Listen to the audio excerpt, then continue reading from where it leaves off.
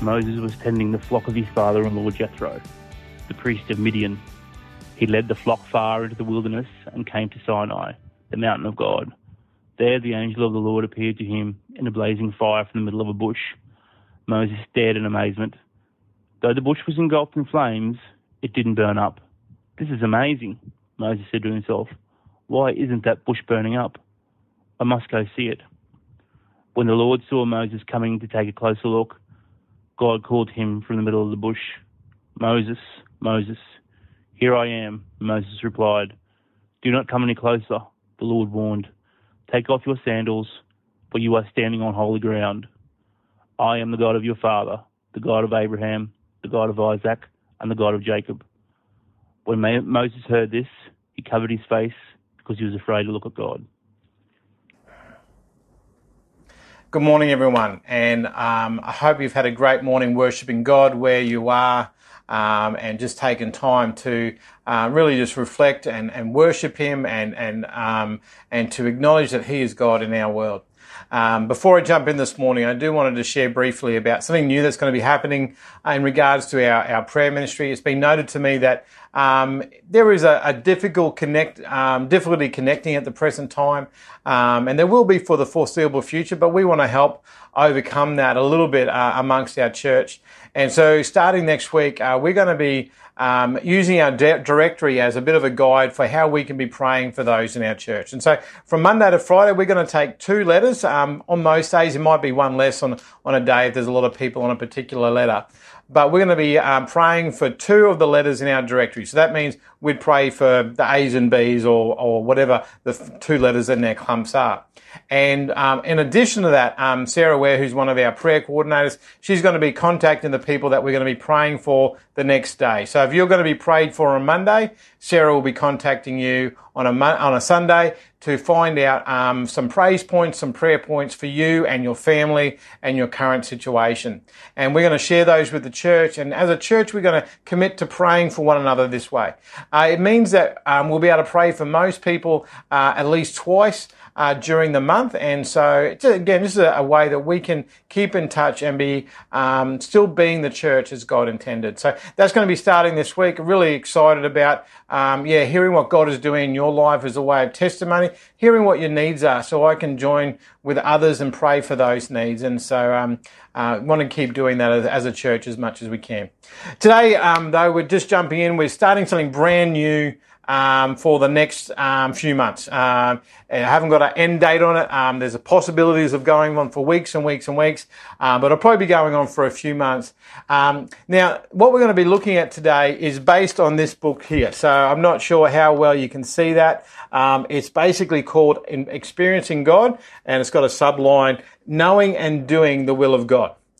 This is actually a study that I did in my very late teens or very early 20s. Either way, I've done this book over 20 years ago, a bit more than that. And I just remember at the time it being of great impact. And I suppose one of the reasons it came to mind to me for this was to actually, how do we know where God is working? And our current situation is one of those things. Has God just put pause on the button and the church will go back to work when we are able to meet again? Does God stop working? Is God going to wait till all this passes until we get out of social lockdown or isolation or whatever that is? And I believe God is working all the time, and God is inviting us to be a part of that work. And again, each situation is going to bring up new challenges, but God doesn't stop working. And so I want us to, over the next few months, explore this idea of how we can experience God more, and in so doing, know and actually do the will of God, which becomes really important to the first step of experiencing God. It's actually one of these secular sort of ideas that the more that we experience God will know and do His will, the more that we know and do His will, the more we experience God. No matter what the situation in our world, there is always an opportunity to experience God and to know and to follow His will. Now, just jumping straight in there today, the first point I want to make is that Jesus is our way. Now, It's not a simplistic Sunday school answer. The whole phrase there is key to this, because Jesus is our way. When it comes to finding our way, finding God's will, finding what we're meant to be doing, Henry Blackaby actually, who wrote the book, he actually said there's two options. I've actually added a first option in, or a preface option, because I think there's three things that we can do when it comes to finding God's will for our life. The first one is, it might be a nice, but it's a selfish sort of option where we actually come with our plans to God and saying, God, here's my plans. I'm okay if you do a little bit of alteration, but not too much. I've even included you in my plans. I've got times for you on Sunday and small group during the week, and I've got a number of good deeds programmed in. I'm going to give the right amount of money. I'm going to be a nice person at work. Can you actually just rubber stamp my plans and we're all good? I think a number has fallen into that category, whether it's at times or whether we've done that our whole life, saying, God, bless my plans and that's the way I will do your will. The second option is the person who kind of is probably overly involved. Rather than being a disciple of Jesus, they want to be his secretary. They come up with questions, Lord, what do you want me to do now? Why do you want me to do it? When do you want me to do it? Where do you want me to do it? Who do you want to be involved with while I'm doing it? And most of all, Lord, what will the outcome be at the end? Because that kills us at times when God sort of sets us down a path and we're not sure how it's going to turn out. There could be like a Billy Graham crusade and thousands come to know Jesus, or we do something and we have one conversation about God, sort of. And sometimes we kind of go, well, God, if it's going to be good, then I'm happy to do it. But if it's not going to have the fruit or the results I want, I'm not sure I want to get involved. But then we have the third option, which is this. Lord, just tell me what to do, one step at a time, and I will do it. You see, with option 2, we do have a desire to do something for God, but we just want directions.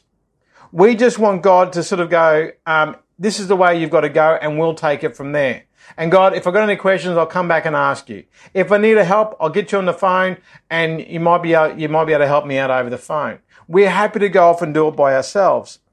And if nothing else, if we finish early doing the things that God wants us to do, we can get back to doing our own thing. But see, option 3 requires us to wait on, to walk with, and stay in relationship with Jesus. See, John 14:6 says, I am the way, the truth, and the life. Jesus said, I am the way. He did not say, I will show you the way. He did not say, I will give you a roadmap. He did not say, I will point you in the right direction. He said, he is our way. And this is why relationship is essential to the Christian life. And I'm going to just take a slight tangent here. I don't know who will be listening or watching this today or into the future, but one of the things as we talk about this in the coming months, as I've just said, relationship with Jesus is essential for us experiencing God and knowing and doing his will. And so for some of you, you might be sort of connecting in. Someone has passed a page on. Someone shared a page with you. You're watching for the first time. Maybe you're exploring the idea of who Jesus is. Maybe you've got onto the wrong page and you're just watching for this morning. But if you're wanting to truly experience God, what you need to do, you need to be in a relationship with him. And so if you're wanting to find out a bit more about that, please contact us through the Facebook page, and I'd love to talk to you more about what it is to know Jesus, how you come to know Jesus, and a bit more, and answer any questions that you might have. So I do want to just mention that just in case we've got anyone who's online with us and not sort of understanding where that's coming from. So, but going back to that point, it is essential to be in relationship with Jesus for the Christian life, to experience him and to know and to do his will. Next, though, we have Jesus is our way, but Jesus is also our model. He actually models the type of behavior that will help us to experience God. Now, first of all, as we look at Scripture, we actually see Jesus models this when and how God calls us. Jesus called his disciples, and how he wanted his disciples to rely upon him God wants us to rely upon himself. So Jesus becomes our model in this. So first of all, what we see is that Jesus didn't spend time convincing his disciples of this great elaborate plan. He didn't go into all the details. He didn't sort of promote it in a way that it would sort of go, hey guys, this is great, sign up, put your name on the dotted line. He didn't tell them how it would turn out. He didn't even really go into the details, what was in it for them. He didn't really do that. In fact, Jesus, when he invited his disciples, it was very brief. With Peter and Andrew, after fishing that day in the Gospels, we see Jesus said to Peter and Andrew, come follow me and I'll make you fishers of men. A few verses down, we actually see you give an invitation to James and John. And again, I'm not sure if he gave the same invitation, but how it's written, it's even less. It says he called to James and John. So he may have got Peter and Andrew and walking down the beach and he sort of waves at James and John. Hey guys, come with us. No real much details there at all. We see it again for Matthew. Matthew basically is sitting down working at his job as a tax collector, and all of a sudden Jesus walks past and he says these two words, follow me. All these men got up and followed Jesus at that request. They didn't ask for the details. They didn't know exactly what they were going to be expecting. They didn't know what they were going to experience. They didn't know how about the cross. They didn't know about after the cross. They hopped in and they stayed in Jesus' presence. They didn't go to a classroom and learn about Jesus. They walked with him. They got to know him. They learned about him. He learned about them. They knew that he loved them. And so Jesus was very much aware of that. See, knowing and following God is not so much about the information. It is about the presence of God himself. That is important. And where we might be quick to question God, who, what, where, when, and why, and how, for us to get to the place where we are fully in sync with God, we just need to be present with him. Also, Jesus is our model. We look at John 5:17. It says, but Jesus answered them, my Father is working until now, and I am working. You see, the Father has been working up until now. He was making the point. God the Father has been working up until this point. And now he has me working. We jump down to verse 19 in John 5. And it says, so Jesus said to them, truly, truly, I say to you, the Son can do nothing of his own accord, but only what he sees the Father doing. For whatever the Father does, that the Son does likewise. For the Father loves the Son and shows him all that he himself is doing. In that we see these few points. I do nothing of my own initiative. Jesus didn't sort of go off and do something and come back and show God. He actually did stuff that God the Father asked him to do. He actually looked for what the Father was doing. Jesus realized because God loved him, he showed him everything he was doing. So we start to get this idea, because God is a work around me and you, and we have to see what he is doing and join him there, not the other way around. You see the significance of that? Sometimes we start doing something and say, God, come and bless this work. Come and do this. Come and be at our church. And sometimes we need to switch our view and say, God, where are you working? God, what are you doing? And how can we join with him in doing that? And so Jesus is our way. Jesus is our model. But if we get onto the point then, if we want to know and follow and do God's will and experience him more, we need to be learning to be a servant of God. Now, an idea of a servant in our mind is probably something that goes up to their master, says, what do you want me to do? They get the job description and they go off and do it. Come back and say, I finished that. What's next? And keep going that way. Or what's next? And keep doing it. And if they're a good servant, they'll do it to the master's ability, expectation. If bad servant, may get in trouble for not doing it at his best. But the biblical idea of a servant is like a potter in clay. Now, what I mean by that, the potter, first of all, for the clay, it needs to be moldable. So the potter is the master in this picture. He actually is able to shape the clay exactly the way he wants it. But secondly, once he's made something, so for example, he makes a cup.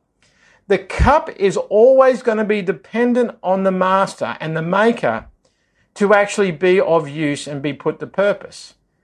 He can only be used when the master fills the cup up. He can only be the use when it's in the master's hands. And so that's something very significant for us to remember as a servant. This total dependence is needed for us to be at the center of God's will. See, the master alone can use the instrument as he chooses, and the servant can do nothing of kingdom value by himself or herself.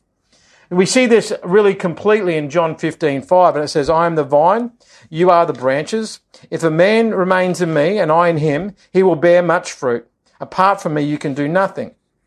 Again, staying in God's presence and maintaining our relationship is with utmost importance. We need to make sure that we don't get caught up in the idea of doing God's will and skip the step of experiencing God. We may have heard it said to us, we may have even said it to others, don't just stand there, do something.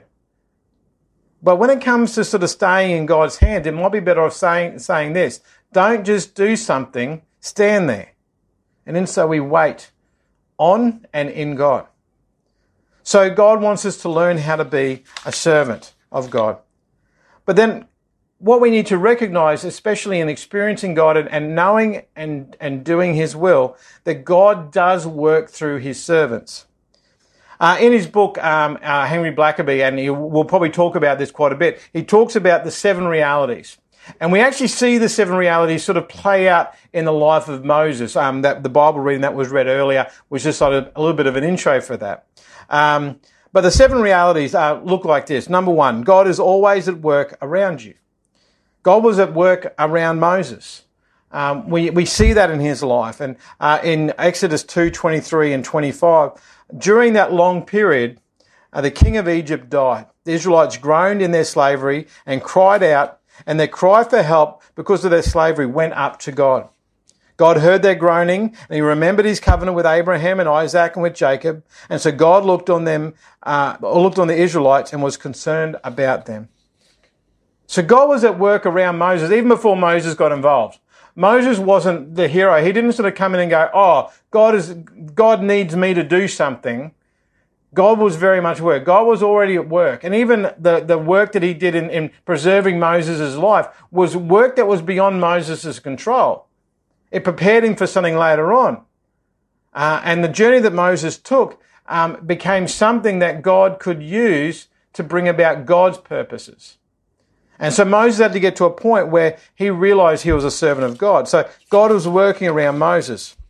But also, secondly, God pursues a continual love relationship with us that is real and personal. And we see again that in Moses' life. We see a God that actually pursued him, who found him in the desert, who journeyed with him throughout his life and had opportunities to meet with him. Moses actually went and met with God and was in his presence.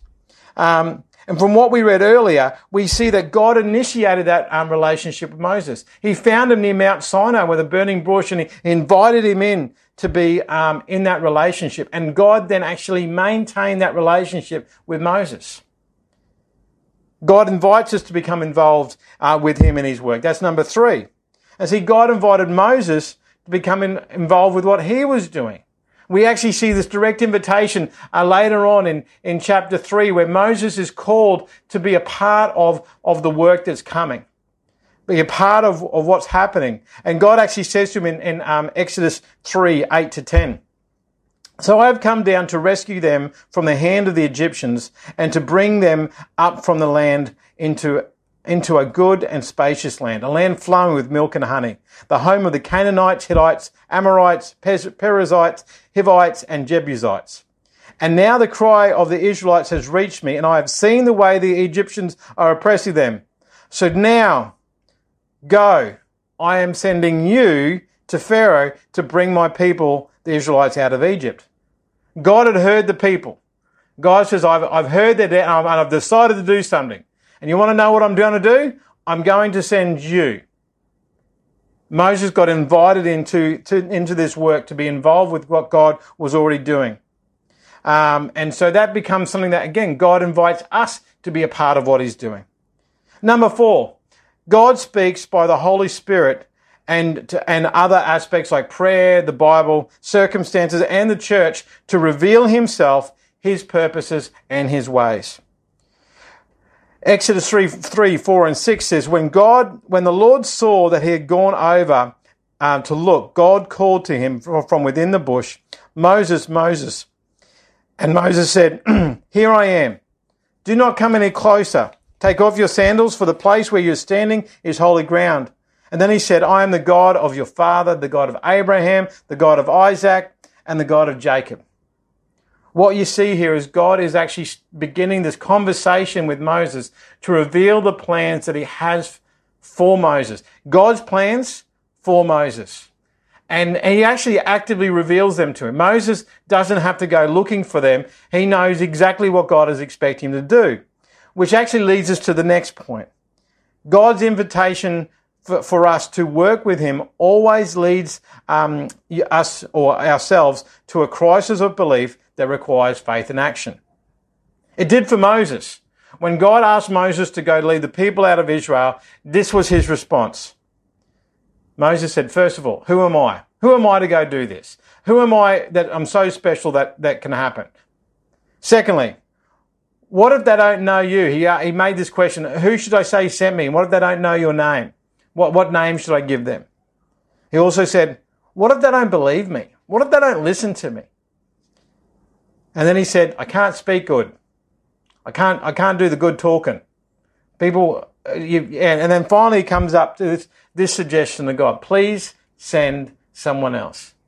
Moses is making a case for not being the right person. And God, being God, says, I have prepared you for this time.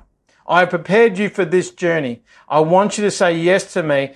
But Moses had to go through a crisis that led to faith in action. He had to do something about it. If he didn't, he would have just stayed in the desert looking after the sheep of his father-in-law. So as we come to that point where we have that crisis and we need to sort of act, number 6 says you must make major adjustments in your life to join in what God is doing. Now, this is important because, again, you hear that phrase major adjustments, you're kind of going, well, major adjustments, that sounds a bit scary. And it can be.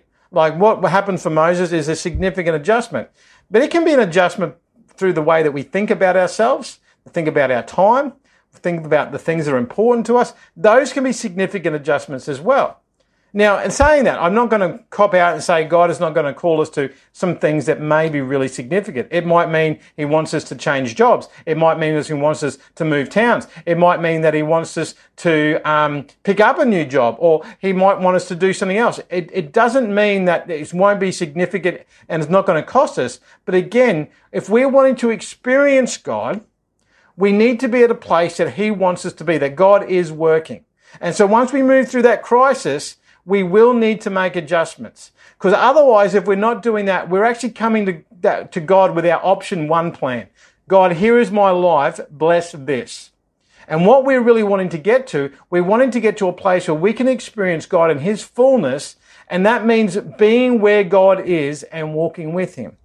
We see this in the life of Moses in Exodus 4, 19 and 20, or an aspect of it. This is more than what he had to make adjustments on. In verse 19, it says, Now the Lord had said to Moses in Midian, Go back to Egypt, for all those who wanted to kill you are dead. So Moses took his wife and sons, put them on a donkey, and started back to Egypt, and he took the staff of God in his hand. So all of a sudden, Moses actually had to leave his wife's home. He had to leave a job, a secure job. His family had to come with him. But also on top of that, he had to go to a place where a generation ago people wanted to kill him. He had to go to a place where he may not be wanted. He had to go to a place where it was going to be harder. And so again, that was the adjustment that Moses needed to make. And that's a necessary part of coming to a place where we experience God in his fullness and know and do the will of God. Number 7 of the things that, of these 7 realities that Henry Blackaby talks about is that you come to know God by experience as you obey him and he accomplishes his work through you. I've seen that a number of times in my life where I experience God more when I am doing the things that He wants me to do. Now, I can be busy. I can be doing the things that I want to do. I can be doing the things that I think other people want me to do. I can be busy doing the things that might make me look more important or more valued or more successful. But we will experience God more when we are doing the things, we're obeying Him in the things that He has asked us to do and accomplishing His work through us. See, Moses experienced God more and more through obedience, and in that experience, his faith and trust grew. Now, we see that because you see the first encounter of Moses with God, where he basically went, no, not me. I'm not special. I can't talk good. Find someone else, was this Moses' response. And then he went through and he did the 10 plagues through Egypt. And after the people get let go after the Passover, they come to the Red Sea. And so the people had seen all these amazing things, but still their faith was a little bit shallow. And so he comes to the Red Sea, and all of a sudden the Egyptian army has hemmed them in. They're blocked. The only thing they can do is swim or fight. There's nothing else that they can do. And so the people are quickly sort of moved. They start complaining against Moses, saying, Moses, why did you bring us here to die? We could have died back in Egypt. But Moses was okay. Moses prayed, and he came to the water. And as he walked into the water, the Red Sea opened up, and the nation of Israel walked through. Moses again showed faith time and time again. As he experienced God more and more, he became more assured of who he was in God. So we see the experience from the burning bush to the Red Sea, right up to the point of the Promised Land, where God was able to continue that relationship with Moses, and Moses continued in God's will, both knowing it and doing it, and because of that, experiencing more and more. So that's where I want to sort of wrap up a little bit today and finish up. And as we start to this journey to experience God and to know and to do His will. And I just want to leave you with one final thought, because some of you still might be asking this question, and I know I've had it before. What is God's will for my life? Put up your hand if you've ever asked that question before. Now, for those who are with other people, you're looking around, you've got people with their hands up, maybe hopefully at home putting your hands up, you might feel a bit foolish, but yeah, it's quite a common question to ask. What is God's will for my life? I don't know what to do. You might be sort of going to university or looking at getting married or changing jobs or moving, and you're going, what is God's will for my life? The problem is when you ask the wrong question, you will always get the wrong answer. Think about that for a second. If you're always asking the wrong question, you can't get the right answer to the wrong question. What is God's will for my life is not the right question to be asking. I'm not being tricky here. The right question is, what is God's will? What is God's will? Let's drop the my life about it, because again, our lives shouldn't be about what we want and what we want to achieve. Our lives are about sort of seeing God's kingdom come in us, our church, our community, and into the world. And so the question that we need to be asking is, what is God's will? What is God doing? And what is my response to what God is doing? Am I going to join Him in that work? Am I going to experience Him more? Or I'm going to sit back and sort of let someone else sort of experience that? The focus needs to be on God and not our own lives. Now, again, some of you struggle with that idea because you are really important to yourself. I'm not saying that in a facetious way or anything like that. But if we want to truly experience God, which is where we go in the next few months, we need to be able to let go of ourselves and to grab onto God more. That's really important. If you can't let go of yourself, you are going to limit the amount that you experience God. You could actually really make that minimal in your life. But if we are able to let go of ourselves and say, God, I want to experience you. I want to know your will, and finally I want to do it. That's the journey that I want to take us on over the next few months, and love to hear how God is doing that in your life. Feel free to keep in contact me. Place stuff in the comments, send me an email as we start this journey and as you experience that as well. Again, if you're wanting a few resources from Henry Blackaby, you can get a number of his stuff on as an ebook and things like that. You might even be able to order a physical book if you want to.